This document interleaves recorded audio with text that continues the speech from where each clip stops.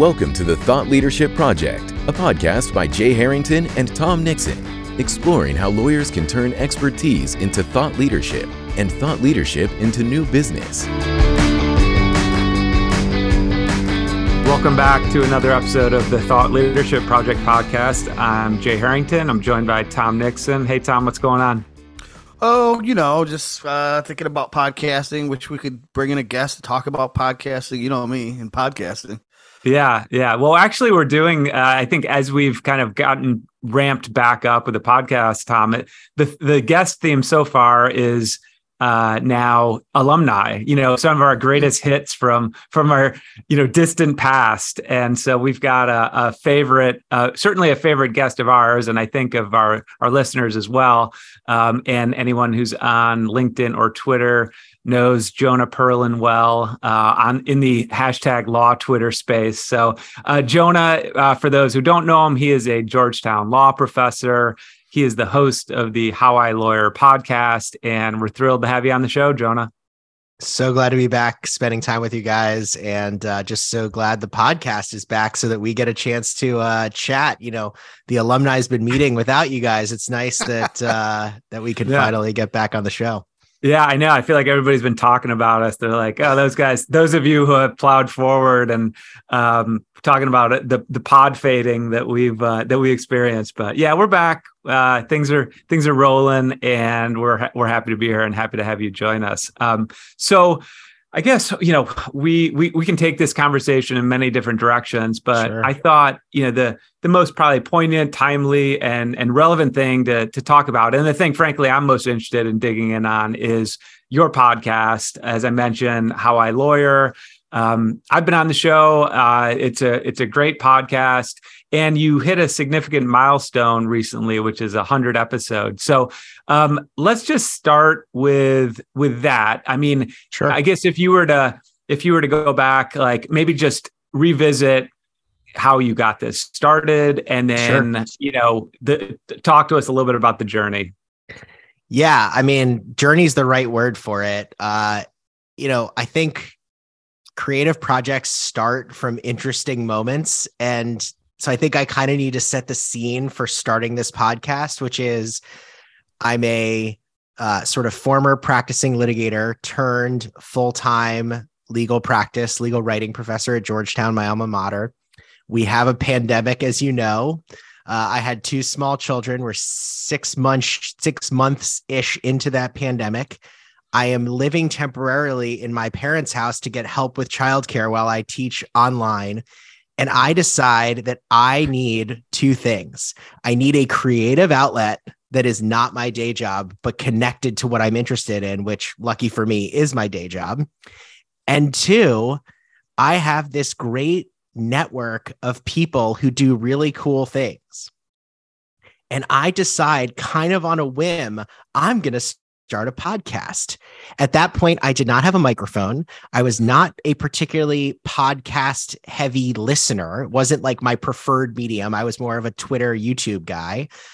And I just announced it on Twitter. Like I went on Canva, I made a logo myself, and I just announced it like at the end of the year. It was like sort of right before Christmas. And then I said, oh, and by the way, I'm starting a podcast and I'm going to do 50 episodes in 2021. That was absolutely crazy. Like, what was I thinking that I did this? But I kept hearing from my students and from people online that the world had changed so fundamentally, and they had lost that ability to have sort of soft touch mentors, one-time experiences, one-time learning opportunities. And I just kept hearing it. And I was like, we can do that. Like the internet can change that. And so I figured we'll try it and we'll see what happens. And I'm a big believer, if you don't set audacious goals, like you can't achieve audacious things. And so I set an audacious goal. I hit 50. I was exhausted after year one. Thankfully, the biggest change, and this is one of those things, if people are listening, they're like, I want to start a podcast. The hardest thing, at least for me, was finding time to do all the editing work that I was doing. And I was doing a very light edit to my podcast, but that still added hours and hours to this unpaid side hustle. And I found an editor for year two. And I was just short of, I think I had like 45, 46 more episodes in year 2. And we recently hit 100 episodes and 150,000 downloads last week. Which again, like I never thought that was going to be the case. But at the same time, I think I had the confidence that if it worked, it would work really well. And I'm just grateful that I've been able to tell a bunch of people's stories. And I get emails, guys, I'm telling you, I get them every single week from people saying, I listened to X episode or I listened to these episodes and it fundamentally changed my career path because, and that's just because I keep putting content out there. And I don't expect anybody to listen to all of it. I mean, I don't think my parents listen to all of them. I don't think my wife listens to every episode. I have some very dedicated listeners who I think do listen to every episode, but I'm slowly, week by week, month by month, now year by year, creating a library of content that I hope provides some value to the world. And the cool part is, as you guys know, it's going out there for free. And so it's really an incredible project to be a part of. Yeah. I want to ask you, do you mind if Jay, if I just ask real quick? Yeah, no, go ahead. How you measure success, and before you jump in and answer that, I want to couch it in the way of what you said at the beginning, this is going to be a long-term thing.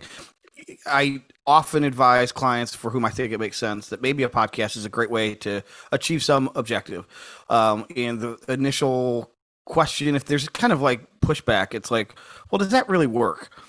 And I feel like the person who says, hey, I started a new exercise routine this week. And then if somebody said, well, did it work? Right. It's like, well, yeah. What did you think that one thing was going to do? So how do you measure whether or not you actually use this word? I didn't know if it would work. Has it worked? And to what end? And how do you measure it? Is it just the downloads or other ways? Yeah, it's a great question. I mean, from my perspective, I measured it for year 1 by did I put out 50 episodes? Because I made the decision after sort of doing some reading and thinking in the sort of creator space, which was just more of a hobby to sort of follow along, that you can't judge a project like this, especially because podcasting has horrible discovery. Like there's lots of amazing parts about it, but it's very hard to like connect audience and content. I said, if I do 50 of these, that's success. Full stop. That was my full goal, was I'm going to do 50 and then reassess what is success.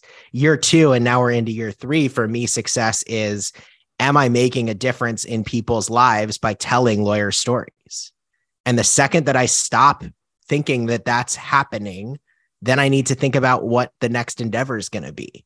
Downloads are a helpful metric to see, am I hitting a large enough denominator of people that success is more likely? Downloads tells me that it's worth it to keep going because it means people are finding it. But downloads isn't the goal. That's just a like really rough way of calculating it. That's how I think about it. Yeah, that makes sense to me. I was thinking about this the other day, and I think what we're getting at here with this is probably one of the most important criteria or traits for someone who is looking to do, create a platform, create something that is going to have some lasting impact, and something where you have to earn attention, right? As opposed to buy it or take some sort of shortcut that oftentimes people are looking for. And so in that sense, the trait is the ability to delay gratification, because that, I think, is what gets people derailed from most valuable marketing initiatives, because they are waiting, they're expecting, the result, the outcome that they're seeking too quickly. So yeah, I think that's really important to think in those terms, which I think is what you're describing, Jonah, which is, the leading indicator is the action, the consistency, like the effort.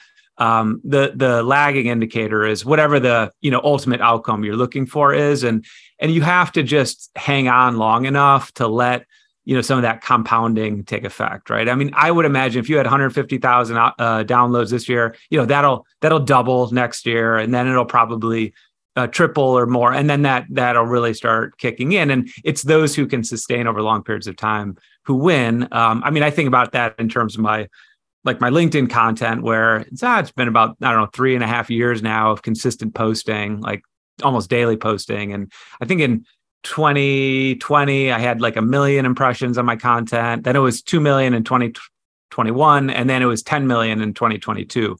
Right. So that you just see like, oh, okay, you can see the compounding and where that really starts to dial in, because you start to also have a real clear understanding of what your audience wants as well. So that all of that is to say, I think, you're certainly looking at it the right way. Not that you need my opinion or affirmation on that, but there is a question I do want to ask after that long tangent, which is, or something I want you to comment on, which is, you set an audacious goal to like put out 50 episodes, and I think that was a big contributor to your success. But I think, one thing that really impressed me was you were also audacious in like tracking down and asking people to come on your show too. Like you've had a lot of high profile people within the legal community come on your show. People that I'm just curious to have you describe, like, did you think that you were punching above your weight a bit? Was it just having the podcast itself that people found impressive? Like what explains some of that success in terms of guest acquisition? Sure. Yeah. I mean, before I dive in on that, I'll just comment briefly on the tangent, Jay, which is that idea of like delayed gratification. Like, I think that if I'm learning anything at this point in my life, it's that is sort of the leading indicator for success. Yep. Is the ability to actually do something where you can't see it, because so little I find, and like I teach legal writing, which is really a creative enterprise, albeit in a sort of strict format or technical format. And I see this with my students too. They want to see progress week to week, day to day, assignment to assignment. And often there is no progress for several weeks in a row. But if you didn't put those weeks in a row, then that moment where they have that breakthrough doesn't happen.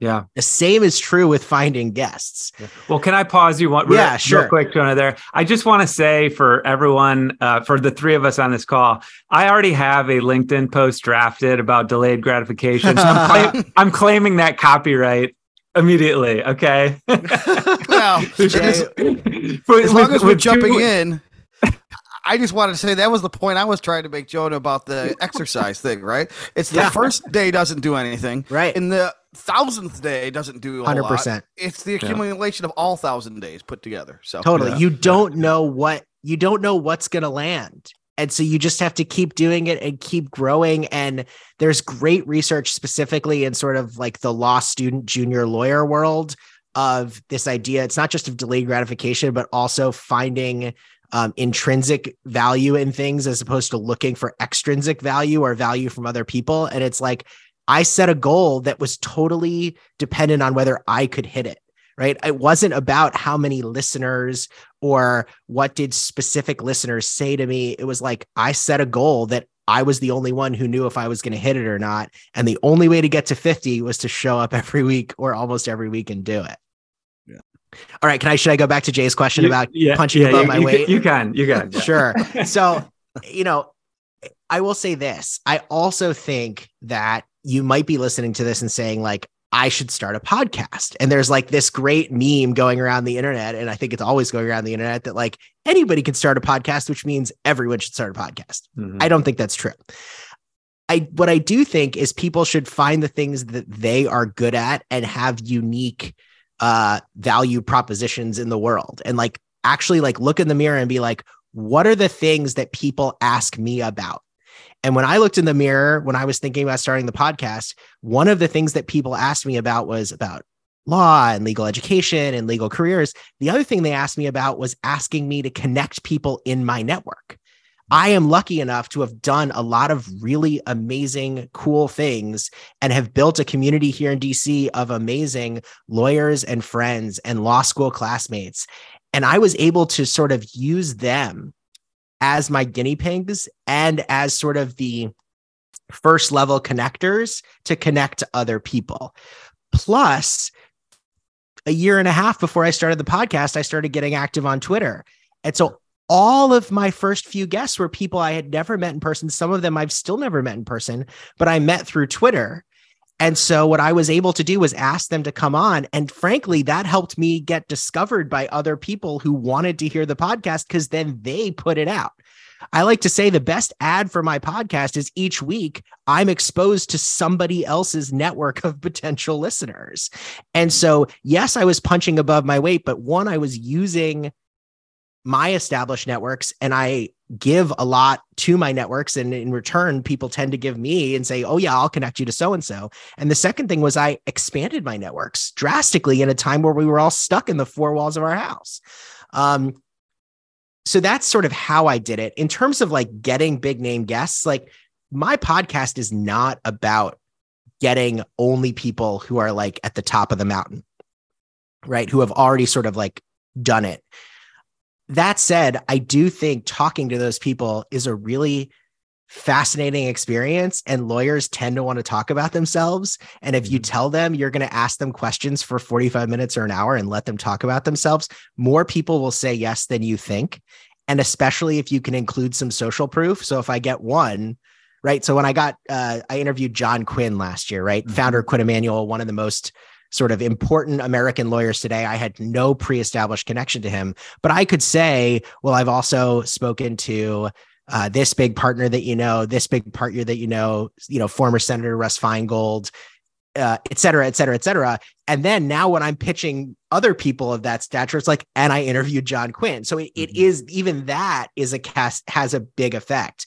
The danger, I think, is then you're like, oh, I only want to interview people who have big followings or famous. I feel like because I interview some of those people, that I can also interview people that I think are just have interesting, unique stories and maybe just one or two steps ahead of my average listener. And some of those episodes, frankly, are the most helpful in my view. And so it's a trade-off of building that list. And now, right, I can just keep building the list week to week. I can't tell, my list of potential guests, people volunteering on a regular basis is really long. And I'm lucky. I get to interview almost anybody that I want to. So I'm just going to keep doing it until someone tells me to stop, or the signals tell me to stop. If you look back at the first 100 episodes, so whether it's somebody famous or just high profile or somebody that none of us know, are there moments or takeaways or episodes or guests that stand out as like some of your favorite? Wow, that's like asking me to choose among my children, but I have 100 instead of only the 2 that I have in my house. I was going to say you have 100 children. Whoa. No. My brother has 5 kids under 11. That's close enough, close as I'll ever get to that. Yeah, I mean, I have episodes that stand out for particular reasons. And I'll say they're usually people that are not the most listened to, frankly. They're not the most famous. They may not have the biggest following. Pretty recently, I interviewed this guy, John Grant, and John Grant is basically a process coach for law firms and lawyers, which sounds like not a very exciting podcast story to listen to, but we could have gone on for 5 hours geeking out about how to be happy and fulfilled by being more precise about what we do every day. Right. I don't think a lot of people have listened. I mean, I'm sure it's got good listens, but it's certainly not going to be John Quinn level listens.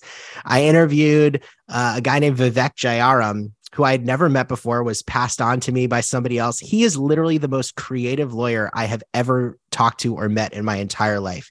He runs a law firm, which has its own tagline, which I think I'm going to mess it up, but it's basically like lawyers for creative people or something like that. And he works with Web3 NFT creators and shoe designers, and has an office in Chicago and an office in Miami, and he has an artist in residence in his firm. Every quarter they send me a broadsheet, old school magazine that his firm puts out. These are incredibly creative, thoughtful, interesting people who take this ridiculous stereotype that lawyers are boring and not creative and throws it out the window. If you go way back, I interviewed a guy named Bob Tembekjian, who is the head of judicial ethics for the entire state of New York. Bob has been in the same office for 42 years. He started as a paralegal runner, basically bringing papers places while he was in law school and night school, worked his way to be the head of the office, and frankly is kind of the dean of all judicial ethics officers in the entire United States. I get to tell these people's stories like every single day. It is so fun, so interesting. And like, I could pick any number of other episodes, like Jay's, of course. Yeah. Of course. That goes without saying. So how do you have a process, Jonah? This is more just inside baseball Sure. for other podcasters, maybe, but I think it has broader application. But how do you have a sense? Do you have a process in terms of knowing whether someone's going to, be able to communicate in this format well? I mean, that's the thing that sometimes concerns me, frankly, is I don't know, someone might have impressive credentials, but they might be a terrible podcast guest. They just won't open up. Yeah. They're not going to tell stories, whatever. They're just not comfortable in the format. Do you have any way to screen for that at all? Or are you just kind of going out? I don't know. I'm just interested in whatever. Yeah. I mean, to use the legal term, I assume that risk. Like, I think I find people who are going to have interesting stories, but I'm not always correct. Mm-hmm. Also, some of the episodes that I finish feeling like I haven't learned that much turn out to be very helpful to other people. It just turns out that particular person wasn't that helpful to me. Mm-hmm. One of the things I got over really quickly was the idea that like every episode had to be perfect for every potential listener. Yeah.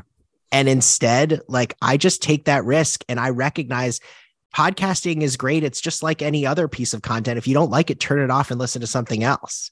Like, yeah. I'm very lucky. I didn't check recently, but I think I'm up to like 120 exclusively 5-star reviews from people I don't even know on iTunes, which is crazy. Mm-hmm. But that's not because everyone likes every single episode, right? Like, I have episodes where I have people who have strong political views, right? Where that people, by definition, some group of people is going to disagree with. I have people from the right and the people from the left, people representing big business, people representing, individual civil rights plaintiffs. But at the same time, I'm just trying to tell enough stories that ultimately some will land for some group of people. Yeah, I think it was Tim Ferriss, who I remember, this is years ago, he probably said it since then, but how he talked about whether it be a blog post or a podcast episode, he's making it for like 10% of his audience, because exactly. It's, if it's too general, it's not, no one's going to care, right? It's like not everything's for everyone, but that's how you grow an audience. And it has to have some sort of thread, right? That runs through them, but not everything should be for everyone, certainly. That all makes sense to me. Tom, I'll toss it back to you. Well, I was just going to maybe shift gears if you guys don't mind. Sure, but please. We'll use the podcast as a segue, because numerous times today, Jonah, you said that part of the reason you wanted to do this was in how you measure success is to help somebody, help another attorney advance their career, whatever. And so there's obviously this huge mentorship component to not only the podcast, but what you do. So wanted to talk a little bit about how is the podcast an extension of your mentorship, and why are you so dedicated to the act of mentoring? Yeah, I mean, I'll answer the second question first, which is that, and I've said this before publicly, and I really believe it, like, law is a profession of passed down wisdom, right? Traditionally, lawyers were trained by watching other lawyers do their job. And as we've moved into the new age of professionalization and big law firms and silos, some of that was lost. A lot more was lost during a pandemic when we couldn't see each other and go to conferences and do all of those things. It's even more important in a world where my law school classroom that I teach in every single week looks really different than the law school classroom I was in 15 years ago. We are bringing in first-generation college students, first-generation law students, people from diverse backgrounds, and it's making the law better, but they don't necessarily have the same established networks that were assumed 15, 20, 50 years ago. So I believe fundamentally that lawyers change the world, and lawyers are a huge part of sort of civil society.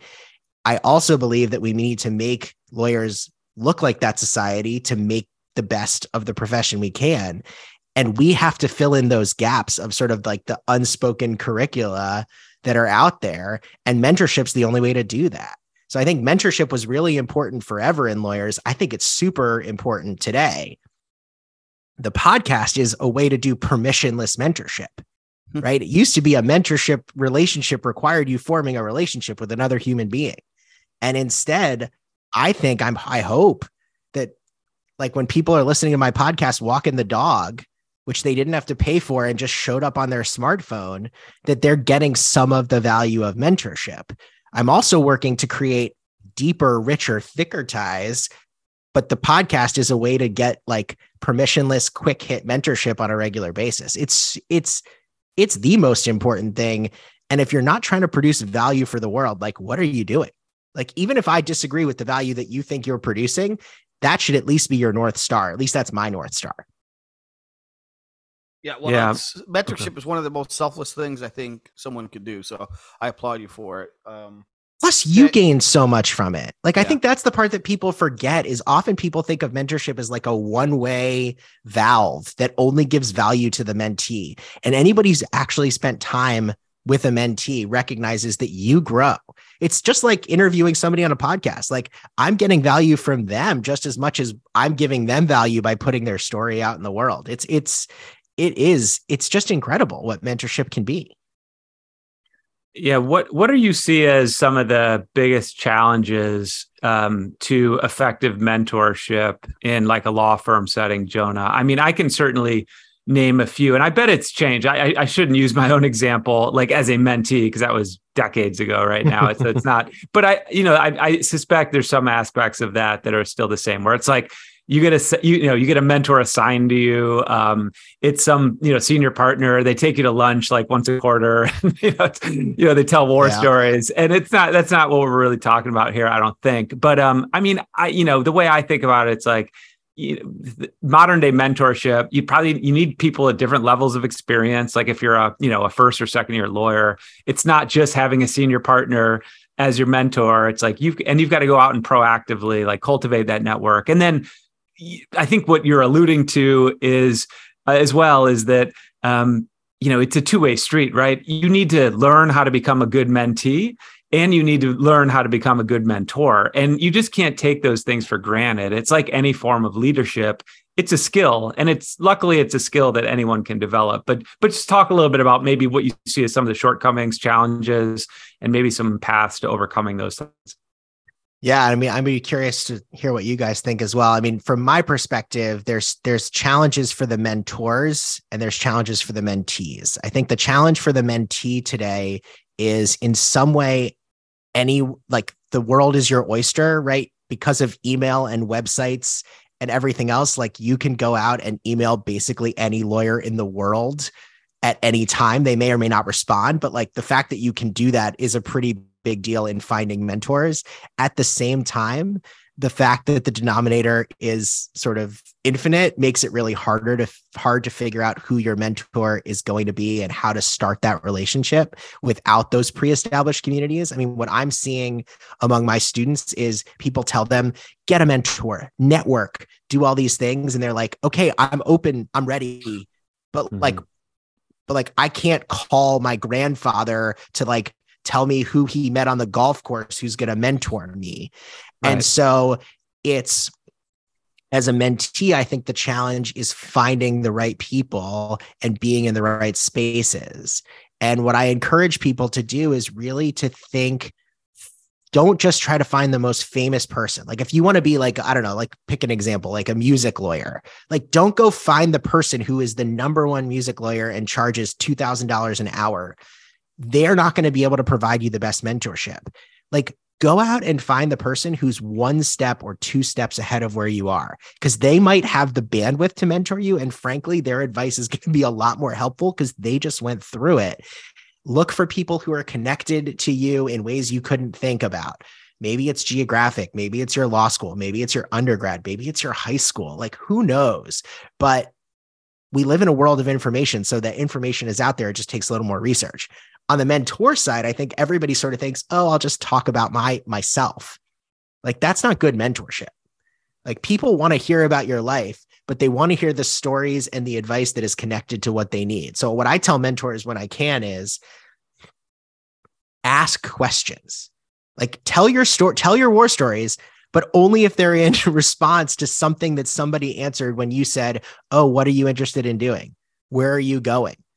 And it also is modeling how to ask questions of the mentor, right? So by asking questions, you're modeling how to ask questions of your mentee.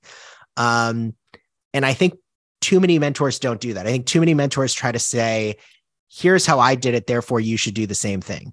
The last thing I'll say is, and this works both mentor and mentee on this point, is I don't think you should think about getting a mentor. I think you should think about getting a board of directors. I didn't come up with this. Others have said this, because you have to triage advice.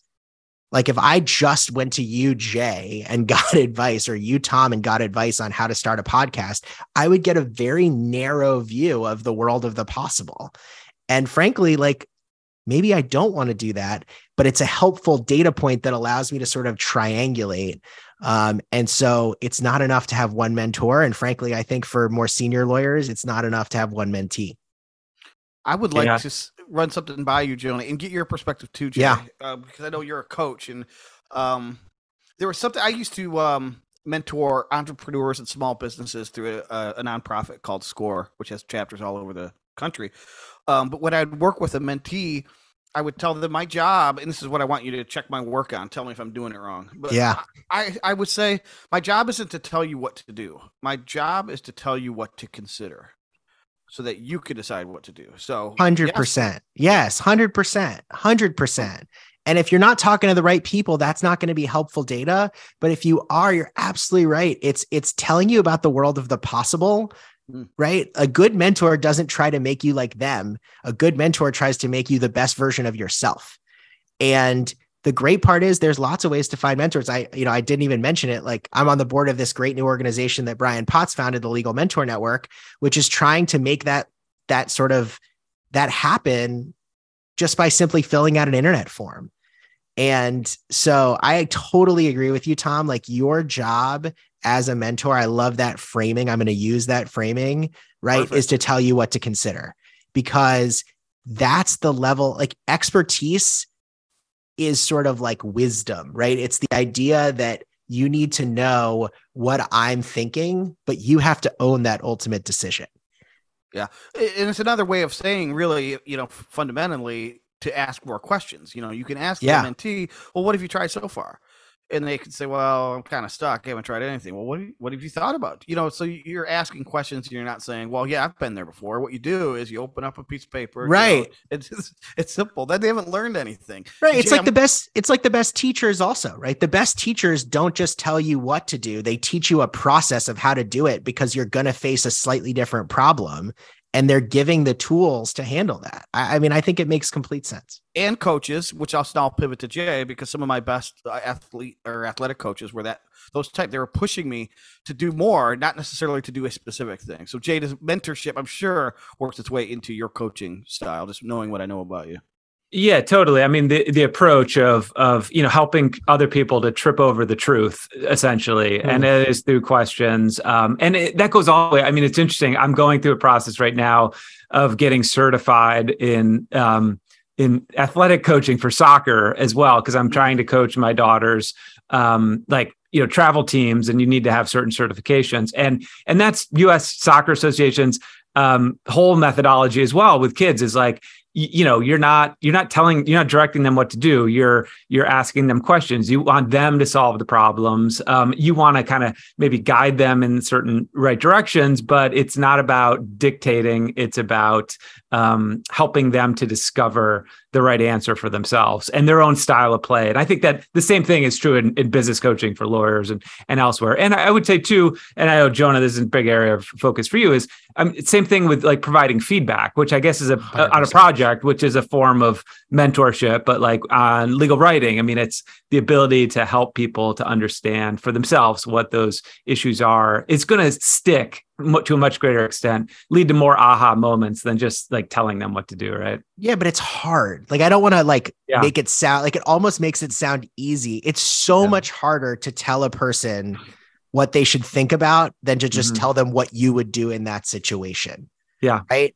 And that's exactly right. When I'm giving written feedback, I'm telling people, I don't want you to sound like me. Like, I don't want you to leave Perlin's class and be like, oh, I write a legal brief like Jonah Perlin does.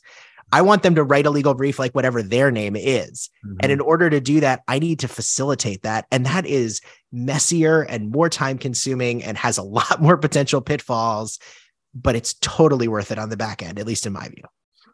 Yep, absolutely. All right, so we're probably getting ready to wrap up here in a minute. I do want to circle back to the podcast for 1 second, because there was one issue we didn't get to that I wanted to cover, which was, in addition to 100 episodes, you're also now, you've hit the big time, and you're starting. You've now got your first sponsor for the show.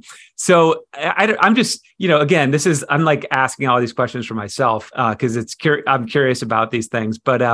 I guess what led to that? How are you thinking in terms of the future? I mean, obviously, I know there's certain costs associated with running a podcast. Monetization is always kind of one of those things that us creators are thinking about. So how are you been thinking about this? Yeah, it's a great question. It's one I've been thinking about, frankly, for a long time. I'm lucky. I have a day job that I love that allows me the creative space and time to also have this project that is both my own, but also sort of part and parcel of what I do in my day job. So the goal was not to monetize, because I'm lucky enough that that's not how I'm going to like keep my lights on. Right. Mm-hmm. But there are costs associated with running a podcast. And frankly, what I've come up against is there are costs of running a podcast better. There are things I want to do that if I chose to do them, it would make me say no to things that in my professional life and in my personal life, I want, and in some cases need to say yes to. And so I feel like I've sort of reached the most automated version of the podcast. I'm doing everything I can't do anymore. And so what I was thinking sort of over the last 6 months was the only way to do this next is to make the podcast sort of a self-sustaining financial entity. I am far from that. If anybody's listening and wants to make me self-sustaining, my DMs are open, but socializing myself to what that looks like, because everything takes time and money, takes time and money to make time and money, and also socialize my listeners to it and socialize sort of, I don't want my listeners to think, oh, he's totally selling out. I was concerned about that. Frankly, that has not been a problem at all. My listeners are sort of like, why haven't you been doing this before? If it lets you do more things, do it. And so I went out, and thankfully I had somebody basically come to me and say, I want to sponsor the show for a couple of weeks. So I'm doing sort of a test run there. And I have a great relationship with my editor, LawPods, who's been a sponsor for a year. We just haven't exchanged any money. I promote their work because I think they're an amazing team. And I love Rob, who runs the company. And then they edit all my episodes, which was my biggest time sink. So for me, this is an opportunity to be able to like think bigger for the podcast. Potentially that could mean hiring an intern to help with admin. That could be, how can I use the clips from what I'm doing on other forms of social media? Like I know nothing about TikTok, but like that's apparently where there's a lot of discovery. So I'm thinking maybe I'll do that. I don't know. We'll see. But I need a little bit of funds. I mean, it's basically been a self-funded project. Hasn't been the funds haven't been huge. The time has been much larger than the money, but it should be self-sustaining at this point. So frankly, I'm new at this. I'm willing to tell you what doesn't work. I last year decided to get some merchandise. So if you're interested in How I Lawyer merchandise, howiLawyer.com.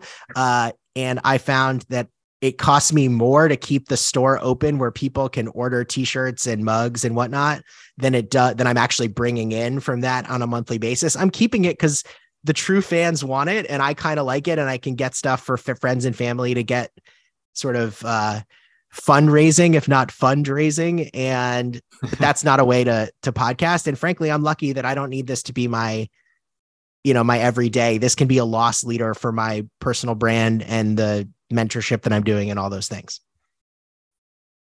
Awesome. Jay, anything else? I know the only thing I was going to add to this, and I don't want to start a whole other podcast, but as a marketer, I feel like it makes a lot of sense to have to market and sponsor and advertise through podcasts because of the depth and intensity of, through which the audience is engaged. It's a long time. This is going to be more than a half hour, right? It's people who are our podcast, for example, are hyper interested in a very niche topic. So if I wanted attorneys, there's way more of them on LinkedIn than there are listening to your podcast. But if I wanted to get in front of engaged attorneys that have a unique interest in either learning how to write better, etc., right, I know where to go. It's like I'll never get deeper penetration of that audience than your podcast. Yeah, I agree, Tom. And I'll just add, I know we're getting close to the end of our time, but I'll just add, because I was thinking about it. And if you go online and you search for like how to monetize a podcast and you start reading things like, this is so not my area, but like CPM or like, basically that's how, if you want like McDonald's to come on your podcast, you tell them how many people listen to it and they price it based on that. My podcast is never going to make it's going to take me more time to get sponsors than it's going to be worth in that kind of relationship. Instead, you're absolutely right. I want people who really want to talk to my audience, and it's my show with my name on it.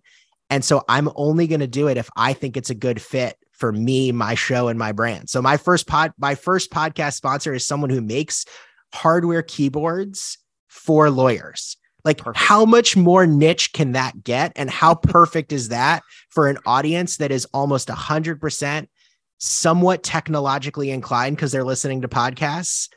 Lawyers. And so like, that's the kind of thing that I think I'm looking for. And you're so right that it's not just like putting up a Facebook ad, right? It's somebody who's literally listening to you while they're washing the dishes, and they've found something that's perfect for you. You may choose not to buy it, but at least the ad is like served to the right person. Yep. My point exactly. Jay, I know you got a LinkedIn post about delayed gratification to write, since you just told us it was already written. So we should probably let you go. Yeah, it's like I said, Tom, already written, man. Copyright already established, so we're good. I own that thing, so I'll be watching. Don't worry. If I see delayed gratification in your feed, I'm going to be coming for you. I'll call you at least. It'll go over like a dud anyway. My post, that is. But yeah, Jonah, awesome to talk to you again. Thank you for coming. I'll suggest people absolutely go and subscribe to How I Lawyer. I think anywhere you can find podcasts, you'll find Jonah's podcast. Definitely follow Jonah on Twitter and on LinkedIn. Where else? Anywhere else, Jonah, that people should find you, or does that kind of cover it? That kind of covers it. Unless you want to read some of my more esoteric academic work, I think LinkedIn, Twitter, and howilawyer.com are the best places to find me. And please do reach out. Like, if you're interested, I get pitched for guests all the time. I may not be able to interview them, but especially if you're recommending somebody else and you could tell me why you're recommending them, those are the pitches that I tend to be most interested in. So please do reach out to me in any of those spaces. Awesome. All right. Well, thanks again, Jonah. And to our listeners, thank you for joining us today. And we'd appreciate it if you'd rate or subscribe to our podcast as well, the Thought Leadership Project. And until next week, hope you have a great week, and we'll see you then. Thanks. Thank you for listening to the Thought Leadership Project. For show notes, additional resources, and links to the tools discussed on today's episode, visit thethoughtleadershipproject.com.